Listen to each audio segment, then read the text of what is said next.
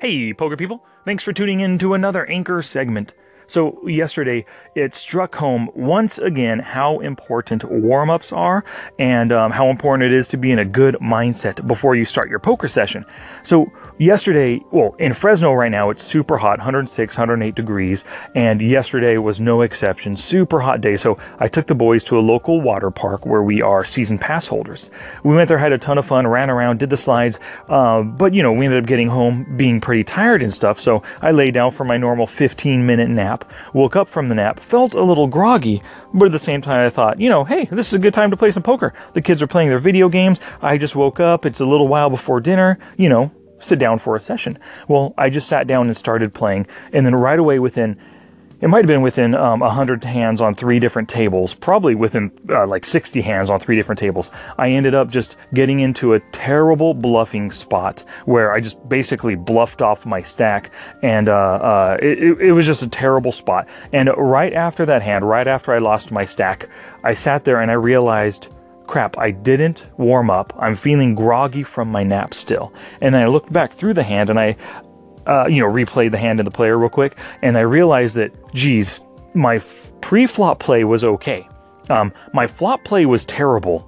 My turn play was really bad. That's where I made the big bluff. My flop bluff wasn't that bad, but at the same time, I should have looked at the board, should have looked at my opponent's range, and realized that, most likely this bet that he made was for value or with just a very good hand, a better draw than I had at the time.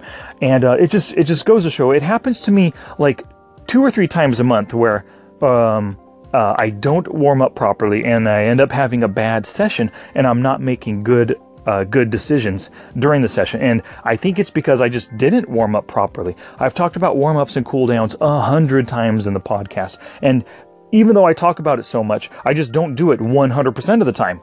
Most of us, my guess is that most of us don't, and I'm definitely guilty of that. And then so my new goal for the rest of September is to do a proper warm-up before every single session.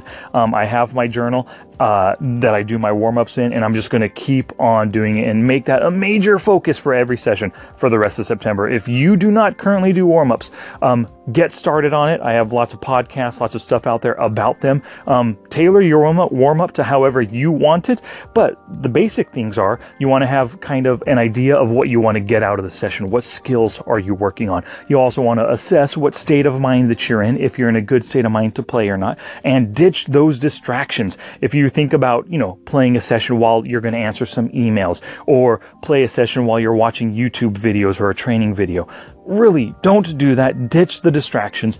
Give your full attention to the game, because that's the best way you're going to be making profits and making good decisions. Alrighty, good luck, y'all, and get to warming up. Thank you.